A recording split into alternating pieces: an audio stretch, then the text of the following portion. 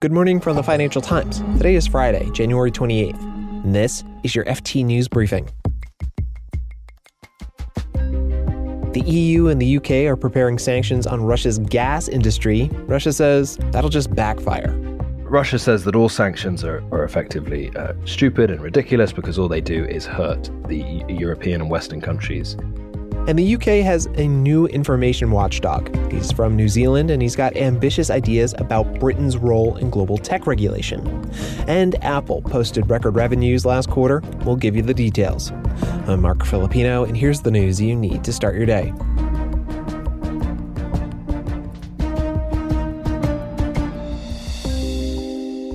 Apple swiped away supply chain worries and posted record revenues last quarter. They were up 20% from the previous year, beating Wall Street expectations. Apple can largely thank its iPhone. It made up nearly 60% of total revenues. In the U.S. market, the top 5 smartphones are all iPhones, as were the top 4 in urban China. App Store purchases jumped nearly 25%. Wearables like AirPods also rose. The only product with slowing sales, the iPad.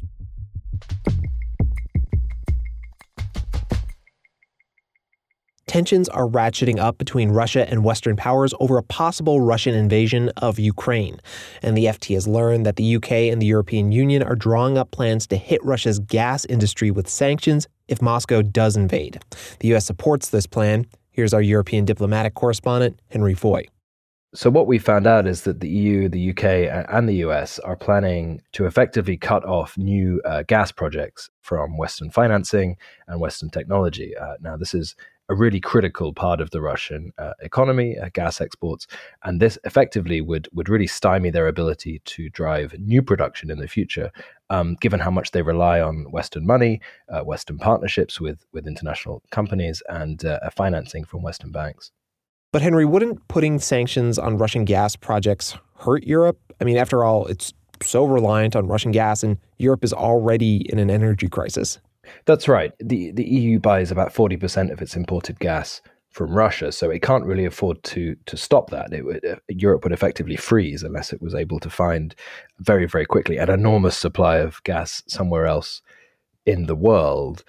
However, this measure is pretty much as far as they can go without getting there, and basically it would really force Western companies to pull out of new gas projects in Russia, and would dramatically reduce, I think, the amount of gas that Russia would produce over the next decades or so. This is them saying, actually, you know what? If there's a full invasion of Ukraine, then we're just going to have to stomach the pain that we get from this, and Russia's gas industry has to be in our sights. So what does Russia have to say about potentially getting hit with sanctions? Russia says that all sanctions are effectively stupid and ridiculous because all they do is hurt the European and Western countries who apply them, because ultimately all they're doing is restricting their ability to access the Russian market. The sanctions from 2014, there's been mixed amounts of analysis, but it looks like they did hurt the Russian economy a little bit, but they also hurt Western economies who were no longer allowed to invest in certain areas.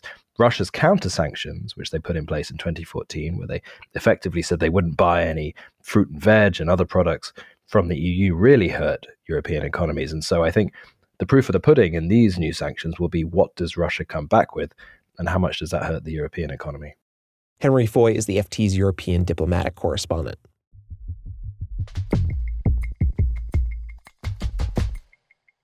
This week was a turning point for the Federal Reserve. Fed Chair Jay Powell signaled they would start raising interest rates in March. They've been pointing toward a rate rise for months now, but this week's meeting really sealed the deal. But despite clear signals from the Fed, we saw a ton of market volatility. The FT's Colby Smith says the vagueness of the Fed's hawkishness might have caught investors off guard. Something that was really notable in the press conference after the 2-day policy meeting, Powell did not really strike anything from the table. So when he was asked about whether the Fed could potentially consider raising interest rates at sequential meetings, so meaning maybe March, May, June, and then at other meetings later in the year, he didn't say the Fed was not considering something like that. When he was also asked about whether the Fed would consider raising interest rates by a larger magnitude, let's say by 50 basis points instead of the typical 25, he also said that no decision had been made just yet. So yes, these options are on the table, but will the Fed actually have to follow through with it? So I think that that's really been what's driving a lot of the volatility here. So just to clarify, just to make sure that I have this right, it sounds like investors aren't necessarily opposed to the concept of a hawkish Fed. It is the unclear degree in which the Fed might be hawkish that scares them.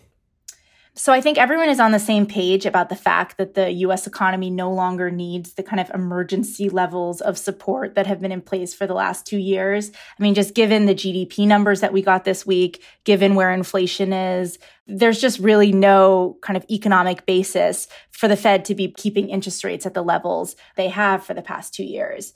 So I think everyone is more or less on board with the fact that the Fed does need to start raising interest rates. But we have to kind of keep in mind that depending on the speed at which they do so, policy is still going to be extremely accommodative for quite some time. They're not going to be moving rates to this so-called restrictive territory. So that's around 2.5% for a while. Now, they might get there sooner if the Fed's kind of hawkish thesis plays out in a way. But Powell carved out enough flexibility for himself and for the Fed to not necessarily go that quickly. While there has been improvement in the global economic recovery and the U.S. economic recovery, things like Omicron and potential other variants could pop up along the way that would be kind of bad news, right? It could slow economic recovery, and then you have interest rate hikes on top of it. If that is the case, it's kind of a double whammy for investors. What would happen then? Well, I think the Fed is extremely data dependent, and that's something that we heard from Powell repeatedly this week. So I think if we're facing the combination of moderating growth and we have also moderating inflation, I don't think the Fed is going to have to raise interest rates as aggressively as some of the kind of worst case scenarios that have been sketched out by various investors. But if we're in a situation where inflation does stay well above the Fed's target, it's not moderating sufficiently. Yes, you might have slightly slower growth, but you still have this really big problem with price stability, that the Fed is probably going to pursue a slightly more hawkish path. Colby Smith is the FT's U.S. economics editor. Thanks, Colby. Thank you.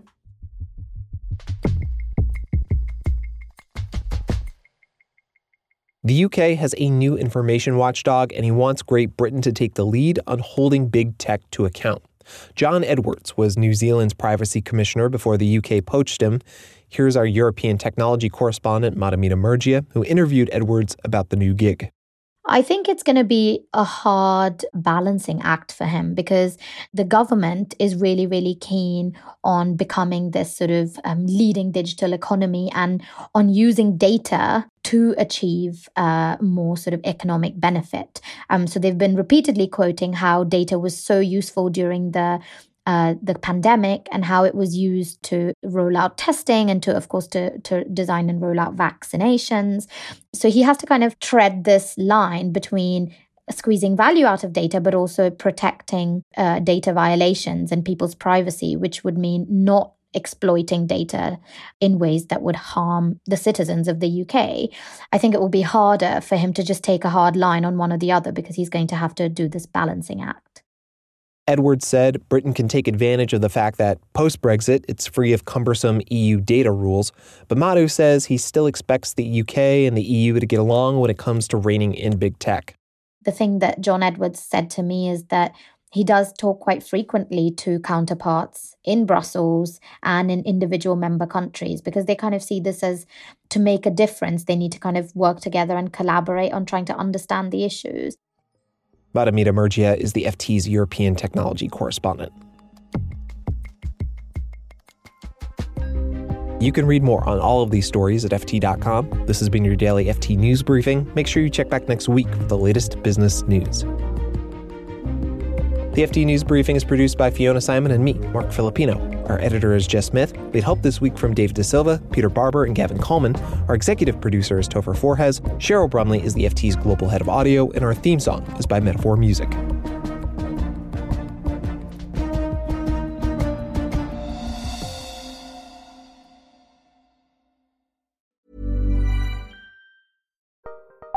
Join Capital Group CEO Mike Gitlin for a new edition of the Capital Ideas Podcast.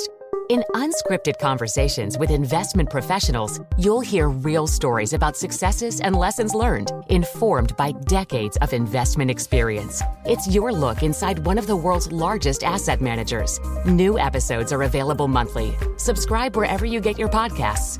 Invest 30 minutes in an episode today. Published by American Funds Distributors, Inc. Planning for your next trip? Elevate your travel style with Quince. Quince has all the jet-setting essentials you'll want for your next getaway, like European linen, premium luggage options, buttery soft Italian leather bags, and so much more. And it's all priced at 50 to 80% less than similar brands. Plus, Quince only works with factories that use safe and ethical manufacturing practices. Pack your bags with high-quality essentials you'll be wearing for vacations to come with Quince. Go to quince.com/trip for free shipping and 365-day returns.